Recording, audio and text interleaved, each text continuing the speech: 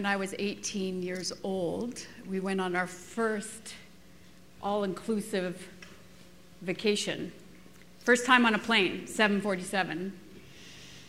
And halfway through the flight, first time for my dad to be on a plane too, so it was just like, whoa, awesome, for those of you that like planes.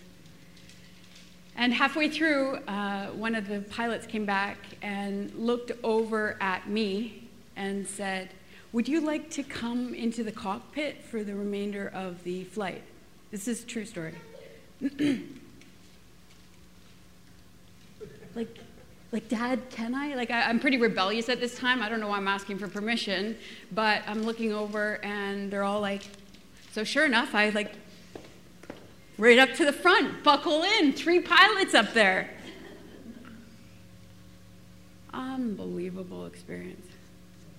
Unbelievable. Just the sheer power behind knowing that you were with these 3 pilots that were controlling this engine, or so they thought. And then seeing the paradise ahead of Cuba, from that, as we leave the everlasting sun and go through the clouds to land. And I remember the pilot put a penny on this thing and he said, "Hey, Carrie, I'll teach you something. If he can land this plane without that penny falling, he did a good job." So I'm like, I don't even want to be distracted by the penny. I don't really care about the penny right now. This is too great. And sure enough, the penny stood the test of time. But as I got off, it was an experience I'll never forget. It was a euphoria of the senses, so to speak. But today I want us to be able to go into another control center, the greatest control center of all time. Amen. All of us have access to this. The throne room, the control center of the universe. Us. Here and now. A very present reality. Not future, present reality. We're in the book of Revelation. It means apocalypse. I love it for the up-and-coming generation because it's all about symbols and signs and numbers and songs and lots of art in it, lots of Lord of the Rings and Star Wars and, I don't know, maybe Matrix. Maybe one of you will write something that's yet to be had. But as we look into it, what do symbols and signs do? It's an ever-present reality that we can unlock. It's cryptid. We don't need crypto. We got the code. And the code is full of symbols. There's over 300 symbols of the Old Testament in here. So any Jewish person, actually, which I believe is yet to be unfold, hear me on this, those of you that study current times, I believe in due time the Jewish people are going to be able to read and understand this powerfully. Powerfully.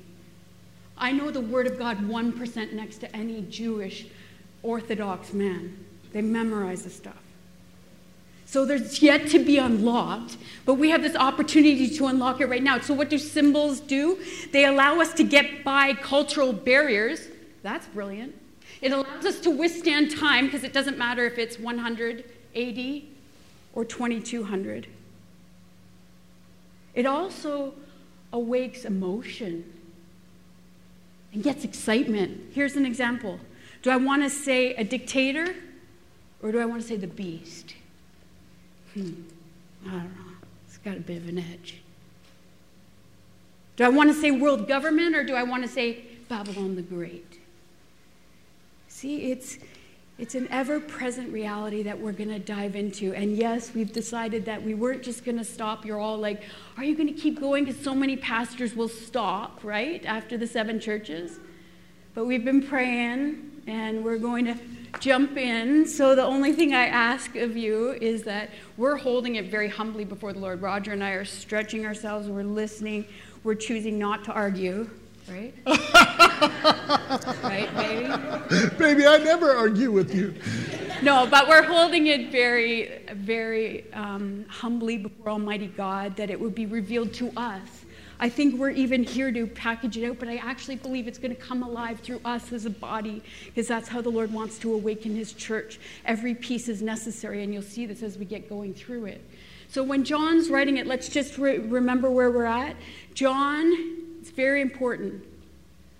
He's on the island of Patmos, prison island. It's a marble island. He's there hopeless, the last disciple living. But he makes a choice in that prison.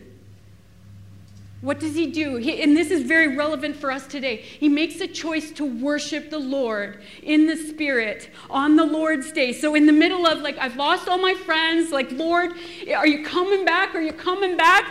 Like, the Caesar's destroying us all, and I'm the last one standing. No, he's like, not licking his wounds.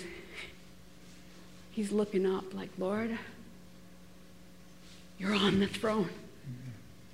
You're my Lord and my Savior. I walked with you and I talked with you. And then the Lord enters into that place with him. And what's the first thing Jesus shows him? Himself. And John's undone. He thinks he's dead. He's on the ground. And what does Jesus do? Touches. I want our sensories to become awakened. Like, the more you're into Revelation, everything's going to be, it's a touch, feel, taste, smell. It's real. We don't need virtual reality. It's very, very real. Jesus touches him and says, don't fear. And then he starts to say, I want you to write these 7 letters to the churches. And we ended with the 7th last week.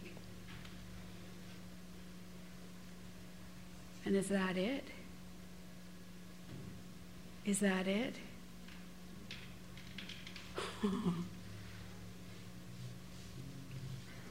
I want us to get ready, but when I say I want us to get ready, I want us to be open. I want us to dig in over the next couple weeks, that the Lord may begin to really, really speak to us and teach us together. Okay, so with that attitude before Almighty God, let's just pray.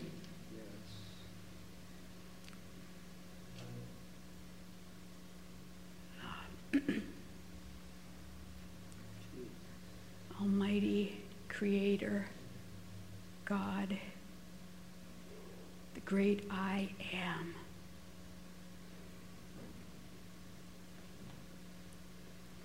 We're all coming from different spaces. But in this moment, in this place, on the Lord's Day, in the Spirit, we're choosing that you, Lord Jesus, by the power of your Spirit, would speak to us, each of us, that only the power of your word can do. So, Father, give us ears to hear, eyes to see, and a heart to understand. In the name of Jesus. Amen. Amen. No, just a minute, babe. Amen? Amen. Yes, you learned that last week. See? Amen. I'll get an amen over here. I know I will. See? Two things that are really important that I want you to understand. The first is, I can see the food set out, so I'm probably going to talk quicker today than normal. Like, get to the meal. No. The second is, Carrie and I are giving ourselves to understanding Revelation. We drove down to Vancouver for a couple days. You know what we did for the 4 hours there and the 4 hours back?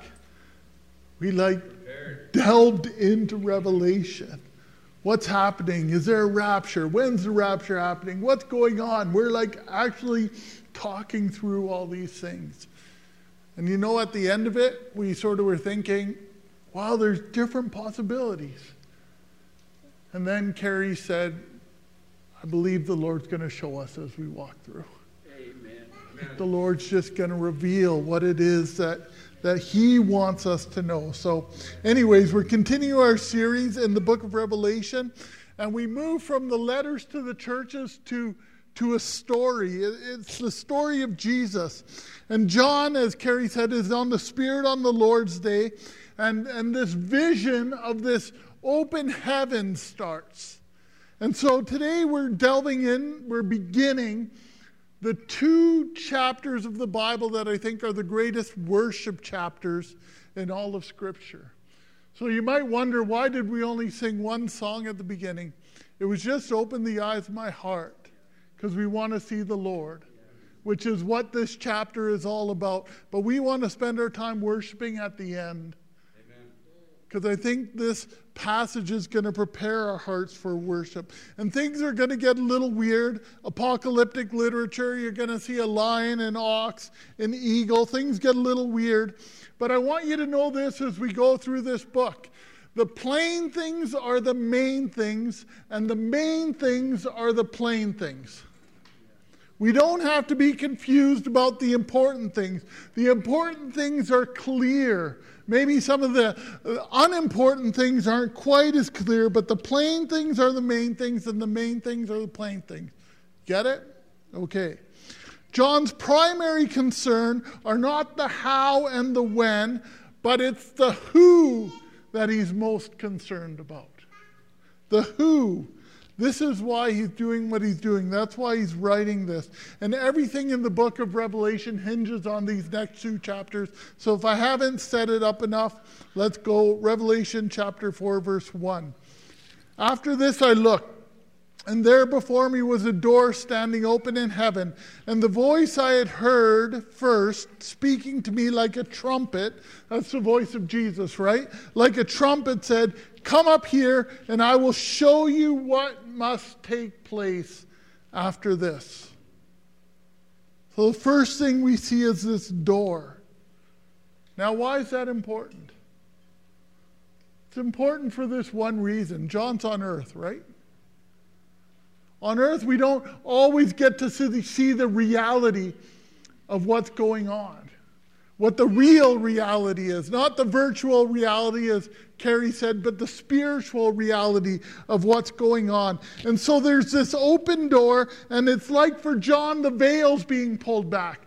There's this veil that keeps us sometimes from seeing what's happening in the heavenly, this veil between heaven and on earth. And Jesus opens this door and pulls back the veil, and this door is open into the presence of heaven.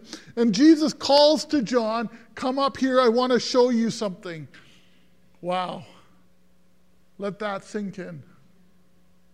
That's what we're walking into today. The spiritual realm lies right on top of where we are right now. Right now. What John's going to describe is going on right now. You can't see it with your eyes, but it's no less real. In fact, it's more real. So let's take a sensory evaluation here, because I want it to enter into your own prayer life. Okay, so there's a couple keys here, and you'll see it the same way. He says, after this, I looked. So John's writing the letter. Do you remember how it first happened with Jesus? Hear me on this. It's very significant. He heard a voice behind him at the beginning, and then he turned and saw Jesus and was undone, okay? Hear. He who has ears, let him hear. You have to hear first to see. Very important. Get in the Word of God. You guys have been getting into the Word of God. You got to hear him, hear him, hear him. So after he's done these 7 letters, he knows the book. He's been writing them down. And do you think John knew those churches? And the Lord's saying, repent, and you got some issues over here. Can you imagine John being like this evaluation, being like, oh my word, what's happening? And then all of a sudden, he looks like Jesus has gone quiet, or, sees the door. Now, the door is very significant because this is the only place that heaven talks about the door. Other times you see heaven opened. You see it a lot with Ezekiel and Daniel and Isaiah. But the door is very significant, especially at this time after this. The door opened. You know what it reminds me of? Matthew 6:7, ask and it will be given to you. Seek and you will find. Knock and the door will be opened unto you. For everyone who asks, here's the promise to you. Everyone who asks receives. The one who seeks finds. And to the one who knocks, the door will be open. Is John making a choice to press in despite his situation to see the Lord? To worship the Lord? Yes. Are we? Are we? Because that promise remains. And right after that, he's like, if your fathers know how to give you good gifts, do you not think the Father knows how to give you greater gifts? But he evaluates the heart saying, hey, Hey, so I want to keep pressing in. Hey, your little sister here will not stop asking. I'm like, Roger, have we talked to God about it? Have we asked?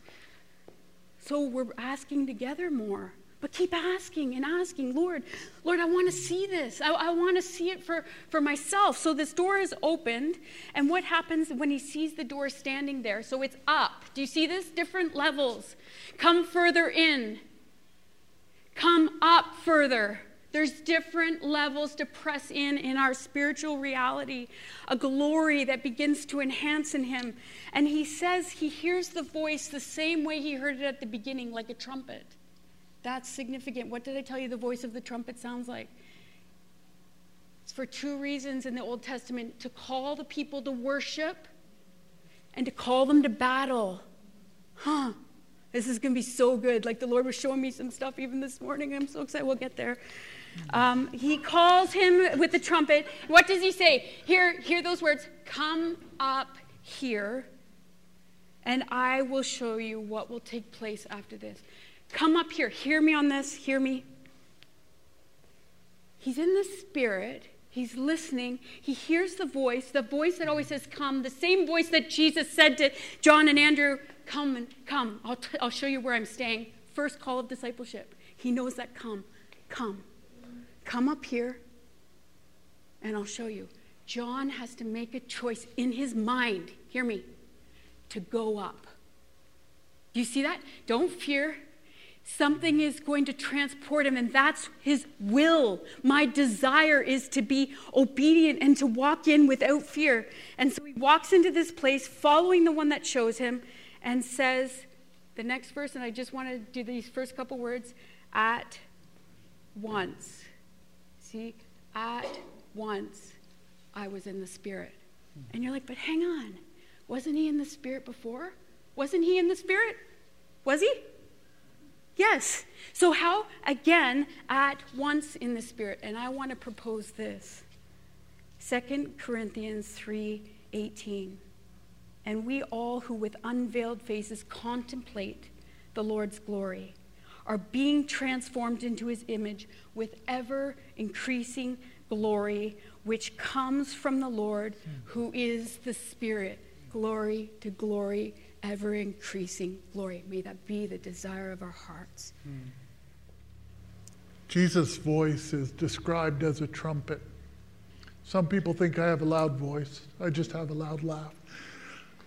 But I don't know if you know this, but I haven't shared this story for quite a long time. But the reason our church is called Westmount, you know why it's called Westmount? Had this vision as we were starting the church. Had this vision of the Lord taking Carrie in my hand, and we were walking up a mountain. And as we were walking up the mountain, we walked around and around and around, and each time we went around, we got higher and higher. And finally, when we got close to the top, the Lord touched me. And I turned into like this. It's going to sound weird, but in Revelation, it gets weirder than this. I turned into like this golden herald, like with this trumpet.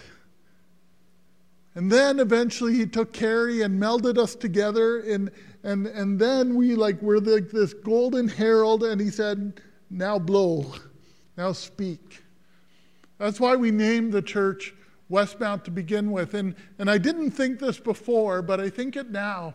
There was this time when the Lord brought Carrie and I together, and then it was time to blow. You know, Carrie and I never preached together until very recently. But I think now is the time the Lord wants to speak something to his church, because I think we're coming into a new season. I believe that's why the Lord called us to start Westmount. It's for this time now. It's for this season. I believe that with all my heart. I wasn't planning on saying that, but back to Revelation. So the vision John saw, we see this throne. First of all, in the vision, we see the one who's on the throne, and then we will see the response of those who are around the throne. Remember in chapter 1, we got the picture of Jesus, right? Now we get a picture of the Father. verses 2 to 6. At once I was in the Spirit, and there before me was a throne in heaven with someone sitting on it. And the one who sat there had the appearance of jasper and ruby. A rainbow that shone like an emerald encircled the throne. Surrounding the throne there were 24 other thrones, and seated on them were 24 elders, and they were dressed in white and had crowns of gold on their heads. From the throne came flashes of lightning and rumbles and peals of thunder. And in front of the throne 7 lamps were blazing. These are the 7 spirits of God. Also in front of the throne there was what looked like a sea of glass, clear as crystal. We see the throne first, right? Now, we don't really get this because we don't live in the time of kings and kingdoms, but they got that. A throne was a seat of power, right? A throne was a seat of authority. And if this picture doesn't inspire peace in your heart, you're not understanding the picture. There's an ultimate throne in heaven. Right now, if the Lord were to peel back the veil, if he were to open the door, that there's this throne that governs everything in creation. And there's a God who's sitting on the throne, and that's the ultimate reality that we live in, that we're invited into right now. You know, in The Matrix, I don't know how many of you saw that movie. They have that new version, Matrix Revolution. Haven't seen it yet. But there's a reality in Matrix. I think even the world, even those who aren't Christians understand this, right? In the story of The Matrix, he's invited to go into what's real. There's something more real beyond reality. And it's like, take the red pill or the blue pill. Andrew, which one's the red pill? I can't remember. Do you remember? Sorry, I put you on the spot. The red pill's reality. If you want to see the true reality, take the red pill. If not, take the blue pill. You'll just wake up, nothing will be different. I think even people who aren't Christians understand that there's a reality beyond this reality. And when we spend time as a body in worship and prayer, when we spend time as individuals in worship and prayer, that's the closest we get to the reality that's true reality, right? That's what brings us into that place where there's one single, eternal, timeless throne. One throne. The ultimate throne. Now, whether that throne is good or bad, all depends on the one who's sitting on the throne, right? Yes. Whether the authority is good or bad, all depends on the character of the one who sits on the throne. This is ultimate authority. At the beginning of the book of Revelation, at the beginning of the unveiling of the end times, at the beginning of talking about tribulation that's to come, talking about the beast, talking about the number of the beast, talking about all these things as we before we enter into all that, what's the picture that Jesus wants us to see? Yes. That there's one who's in control. Despite everything that happens, despite everything that goes on, there's one who's in control, and he is good. Amen. And he loves you. He's sovereign over everything. Do you see that? You see why he starts with this picture of who the one is? I think that has to bring us to a place of peace, right? When we understand that God is good, that God loves us, and that God is on the throne, when we understand that, everything else in our life can be at peace. It's when we get our sight elsewhere, when we begin to look at other things, that's when we get off track.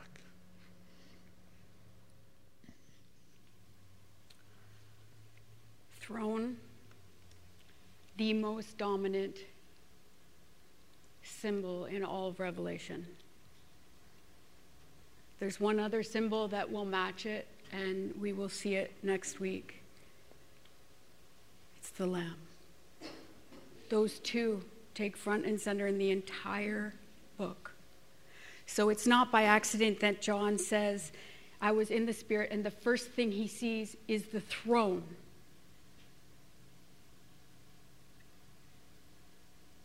And then the one sitting on it. And that's what he'll refer to for the remainder of Revelation. The throne and the one who sits on it. Now, let's get a picture, because this will help you in your prayer time. This will help you this week in your situations. See the throne first. And it's not like Isaiah, like, woe is me, I'm on the ground. Why? Because someone seemed to have invited him in. Oh, it's a very different picture, and we'll get to that a bit more next week. But in this moment, I'm going to choose to see the throne and the one sitting on the throne. So is the one sitting on the throne rising? Is he pacing? Is he fearful? Is he anxious? Is he worried? Is he shocked? No, he's sitting on the throne.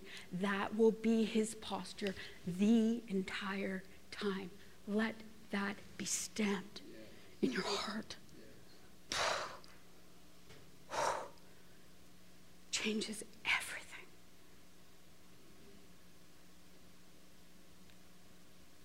So you don't see sin, and you don't see fear, and you don't see death storming into his sphere. No, John just told you this is the Holy of Holies, and John's he's dazzled. How do you describe this? How do I describe it? Well, he's overwhelmed by the light. Wherever God is, there's light. Another thing to know. Sitting on his throne, always light. How many kids are afraid of dark? Bring him back to God on his throne. Light, lots of light. See the light? From him, light. God is light. In him, there is no darkness at all, 1 John says. At all. So this light, he's like, it's ruby and it's jasper. Well, that's kind of an interesting mix, isn't it? No, because the high priest will wear an ephod with 12 gems. We might call them birthstones or however we want to do it. But the first one is Reuben, tribe of Reuben. The last one is Benjamin. Do you know what those two stones are? Any guesses? It's so amazing. God is so vast. He's so wise. He's so like, first and last. Ruby, jasper. Wow. And so that light, that picture of light, remember the psalmist David will write in Psalm 104, praise the Lord, O my soul. Carry mind, will, emotions. This is a good prayer for me. Praise the Lord, my soul. God, you're very great. You're clothed with splendor and majesty. The Lord wraps himself in light as with a garment. What are you wearing today? Who are you wearing? Dior? Gucci? I'm displaying the light of heaven. Okay, sorry. Just a minute. No, just a sec. But hear me on this, because this is I want some foundation. This is a foundational piece. It's changed my life, and I pray it changes yours. Paul says to Timothy that he says, God, the blessed and only ruler, the King of kings and Lord of lords, who alone is immortal and who lives in inapproachable light. That's how Paul's describing him to the next generation. That's your God, Timothy. And so when we're looking at these gems, these colors, remember there's a rainbow around him. Okay, so get this. Rainbow is a circle. You all know that, I'm sure. But we only see in part. That's a great symbolism. We'll only see part of the rainbow. Sometimes we'll see a full rainbow. The rainbow is always circular, always. Wow. And this is all around his throne. So you can imagine entering. It's not the car wash where it all changes colors as you're going in. No, you enter into that space when you worship, when you choose to pray, when you choose to sing, when you choose to be like, Lord, you're my sovereign, you're my ruler, you're my leader. And you enter into that spot with him through that rainbow. You know what that rainbow represents? The faithful, faithful, faithful, unending faithfulness of God.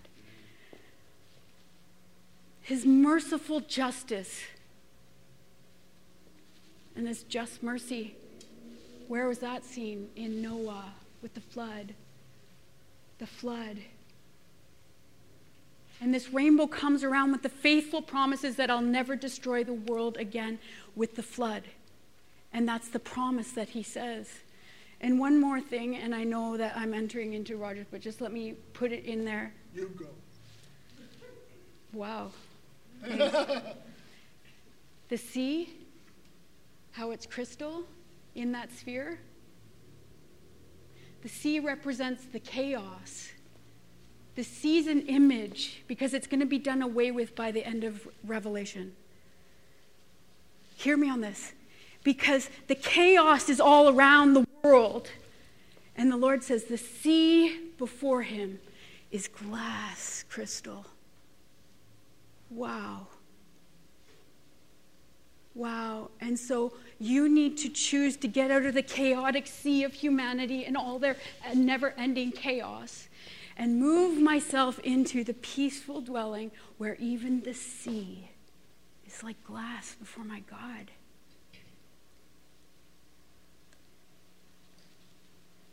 And when I'm in that spot, I don't want to be moved. And you know what it reminds me of? Jesus. There's a storm going on. And where is he? He's under the steer, sleeping on the cushion. Do you remember?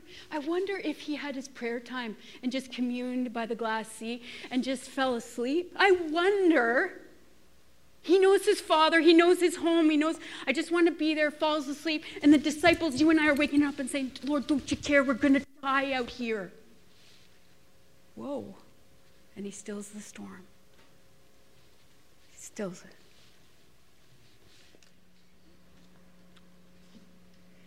Carrie was talking about how the Father is light. Light, right? The sun, moon, and the stars, are they eternal? No, at the end of the book of Revelation, who provides the light for the New Jerusalem? Father and the Son, right? Provide the light. Even as we were praying, pre-service prayer, we were praying, and one of us got a picture. And it was just, of those old Ford trucks, you know what I mean? Like the pickup trucks with those round headlights. And imagine it driving on a completely dark night, and the headlights would only shine right in front of the truck. So you could only see right in front of the truck. Everything we see in the book of Revelation is what the Father chooses to reveal to us. It's like a spotlight. He's showing this, showing this, showing this. Should I show this?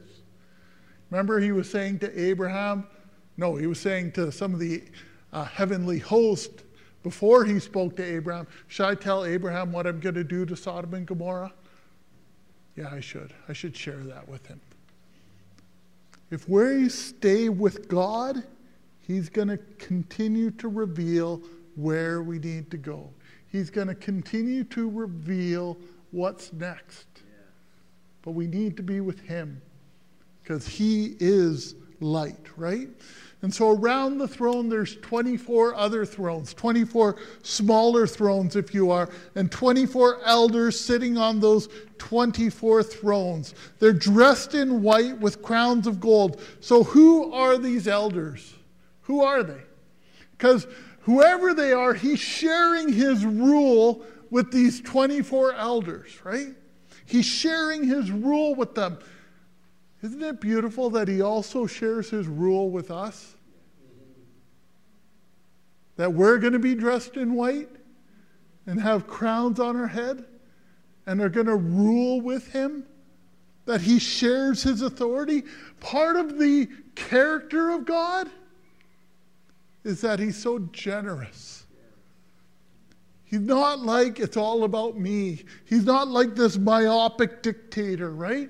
He shares his rule and his reign. So beautiful. Who are the elders? I think there's two options.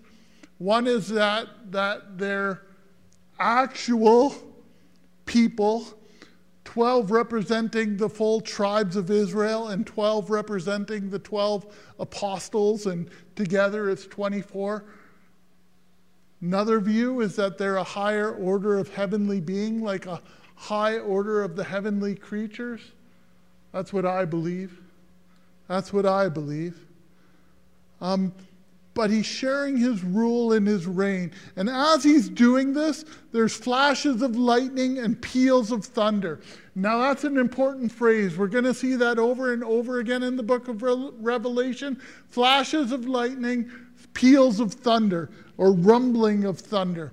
Just so you know, Roger has been hit by lightning twice. True story, I have been hit by lightning twice in my life, so I know the power of lightning. What does the lightning represent around the throne? I believe this. I believe the lightning and the thunder around the throne represent the justice of God. The justice of God. Now, why do I say that? Because as he opens the 7 seals and the 7 trumpets and the 7 bowls, as he opens each of those, which are the judgments that are going to come on the earth, every time it says that same phrase again. Flashes of lightning, rumblings of thunder. It's the justice of God. It's who he is. We want justice, don't we? I mean, we want real justice, not the justice that sometimes seems so incomplete that we see on the earth. Justice sort of drives us. How many of you are keeping up with what's happening in Ukraine? With Zelensky. Doesn't he make you want to follow him? Like he inspires us.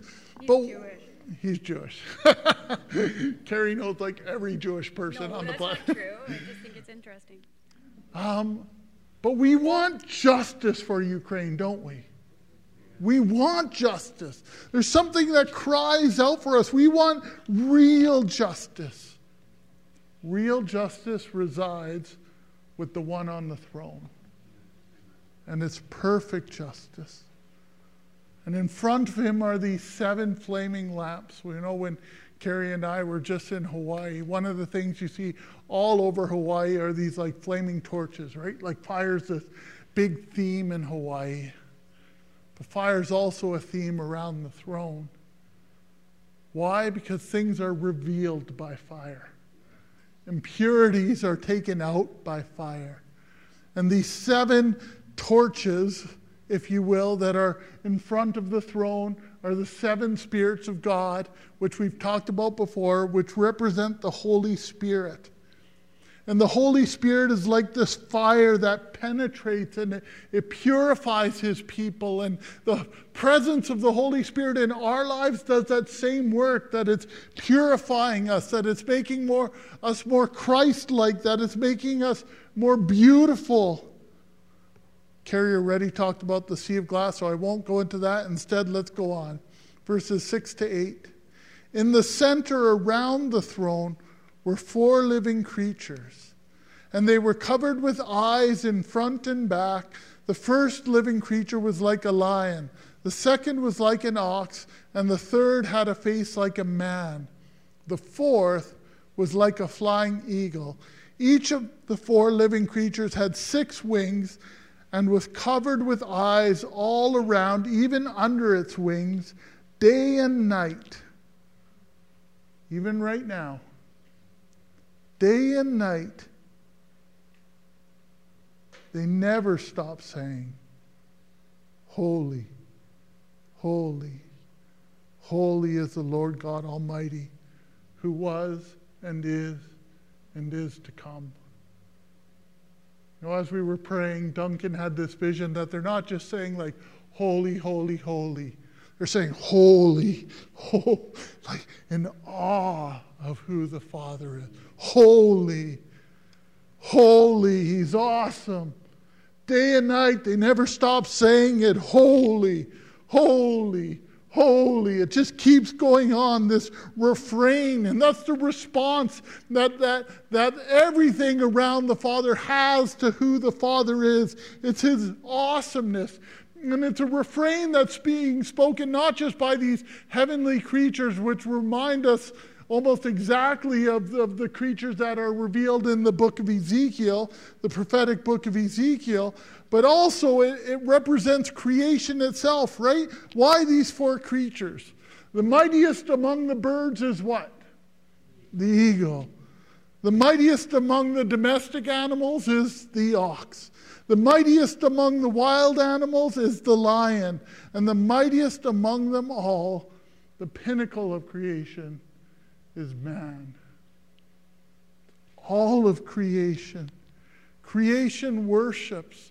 The next chapter, next week, we're going to read these words that the sky and the sea and everything in them, everything over the earth and under the earth and all that are in them, saying, holy, holy, holy is the Lord. You know, Jesus, when he's walking down the Mount of Olives and he's coming to Jerusalem, and the people are worshiping him, right? They're worshiping him. And the Jewish priests, they come up and say, stop them. They shouldn't be worshiping you like that. And Jesus says what? If you stop them, even rocks will cry out. Even creation's going to worship. Isaiah 55 talks about the mountains and the hills break forth into singing, and the trees will what? They'll clap their hands. That all of creation experiences the awesomeness of the one who sits on the throne. All of creation. Creation knows their creator. They're not deceived the same way. They know who provides for them. And what intrigues me about this picture is the eyes. I'm like, oh, the eyes. Think about how much strength is given in eye contact. You have a good fighter that looks over at the coach, can barely looks at his coach. There's strength and power. Well, all these eyes over each of these creatures of mighty strength are looking at God and back and forth. And I was thinking about this, and I'm like, oh, this is so good. And let me make this even more real to us, a very tangible piece as a body right now. Do we have eyes that the Lord might want to use me to comfort someone else? To encourage someone else? To strengthen somebody else? Yes. Because it was 4 years ago when we would go through a really, really hard accident, and I would step up after August 3rd, which was close to August 16th, and I would give a sermon on my own. And my eyes were full of tears, for those of you that were there. And though I knew one of you, the Lord would open up one of your heart to love me differently from that moment forward.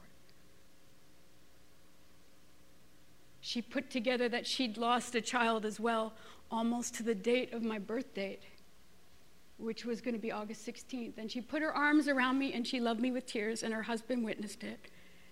And from that moment forward, she's been part of our group. And the power of Scripture, it gets better. Here's revelation for you, really revelation. She doesn't need to give me gifts. She doesn't give me gifts on my birthday, but from that day forward, she chose to give me a verse every year. And this year on August 16th, she would give me a verse, and she's gotten it a little bit better where she wants to add a picture to it now. She's getting fancy. But it reminded me, intrigued me of the eye, and I thought of this verse, and I pulled it out, the power of written word to encourage one another. Are we encouraging each other? Because I might have forgot it or I might not have seen it, but it's extra powerful to me this week at this time, right now for our church. It's got me fueled out of everything else. And she might not even remember what's on it. She'll remember the verse, but maybe not the picture. The verse is this. For the eyes of the Lord move to and fro throughout the earth that he may strongly support those whose heart is completely his. That's the verse she prays over me. The eyes of the Lord roam the earth through his creation to see how he can strengthen and support. The picture is a lion and a lamb. This is why I want us to be more dialed in than we've ever been, that we become a power tank of prophetic words that are spoken from the mouth of God, that we see through the eyes of God, that we hear what he wants to hear, and we allow the stillness of the sea to calm us when the world cries, chaos, chaos.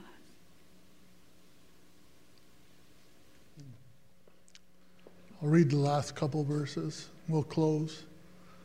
Whenever the living creatures give glory, honor, and thanks to him who sits on the throne and who lives forever and ever, the 24 elders fall down before him who sits on the throne and worship him who lives forever and ever. They lay their crowns before the throne and they say, "You are worthy, our Lord and God, to receive glory and honor and power. For you created all things, and by your will they were created and have their being." So the elders here, remember how we went through the churches? And the Lord said, to those who overcome, to each of us who overcome, you'll be given certain things. John's witnessing this right here. White garments, ruling and reigning. The last church, you'll rule and reign with me. He's realizing this. And crowns, this was all the promise that he'd give to those of us that overcome. He's seeing it here. But the 24 not only represents tribes, the 12, and the 12 apostles, but keep in mind those names are on the gates of a city that's yet to be built for us. And the foundations are the 12 names of the apostles with the beautiful gems. And everything seems to come together. 24. Oh, it gets better. So that seems to be ruling. That represents old and new coming together. Hear me. Unity. Timeless unity. But also in 1 Chronicles 24 and 25, King David, who was a great warrior, a great king, and a great worship leader, will give 24 divisions for priests in the tribe of Levi and musicians. And you can read it in 1 Chronicles 24 and 25.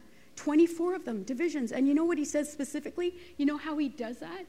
He allocates them, King David, with the commanders of the army. Oh, this is good. Hear me. The commanders of the army are doing the worship in the temple. Yeah, they're saying it doesn't matter how young you are, you'll all be unified. It doesn't matter if you're a teacher or student, come together. Because at the beginning of John, he said, to my faithful brothers and sisters,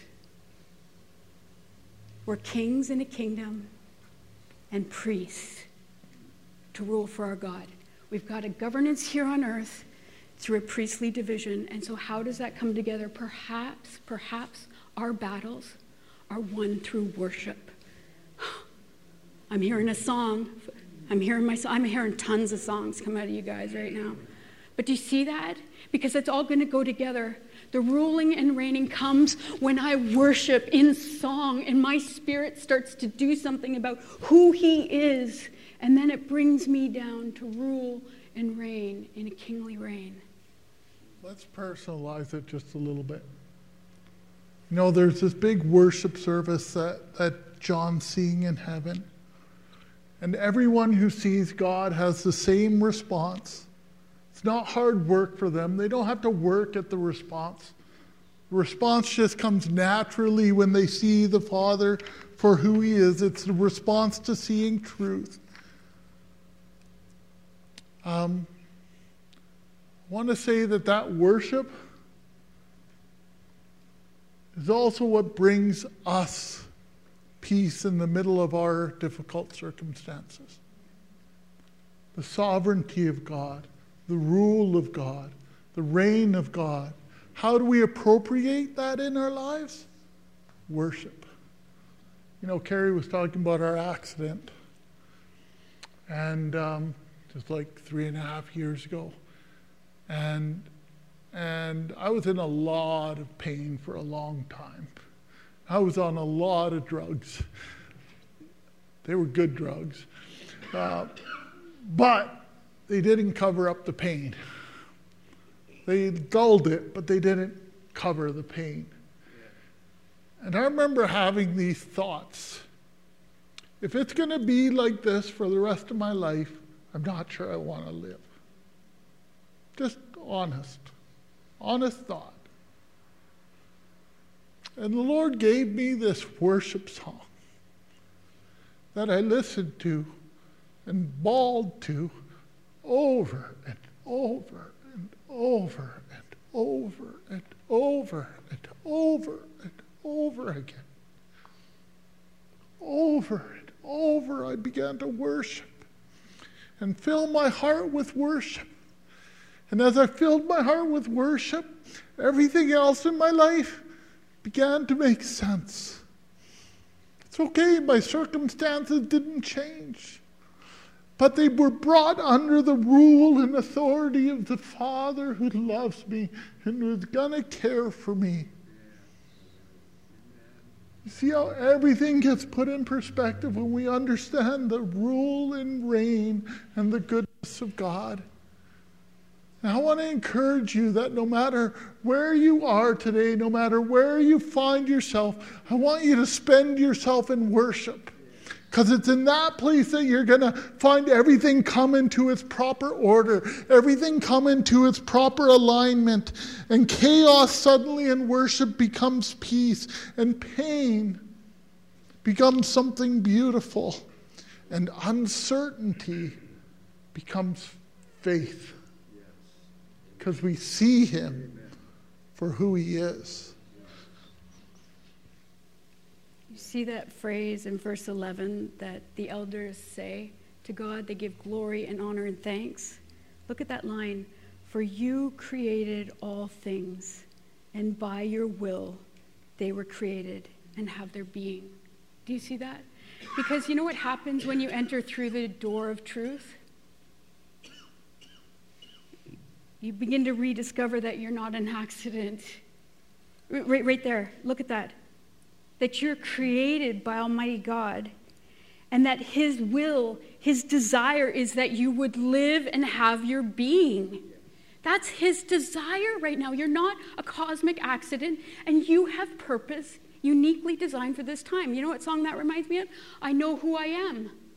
How many of you listen to that song? Like, there's purpose in it. Sing it over and over again because God's created me to be who he wants me to be, not someone else. So do you see what I see with the elders? I don't see competing or judging or comparing or gossiping or jockeying for position.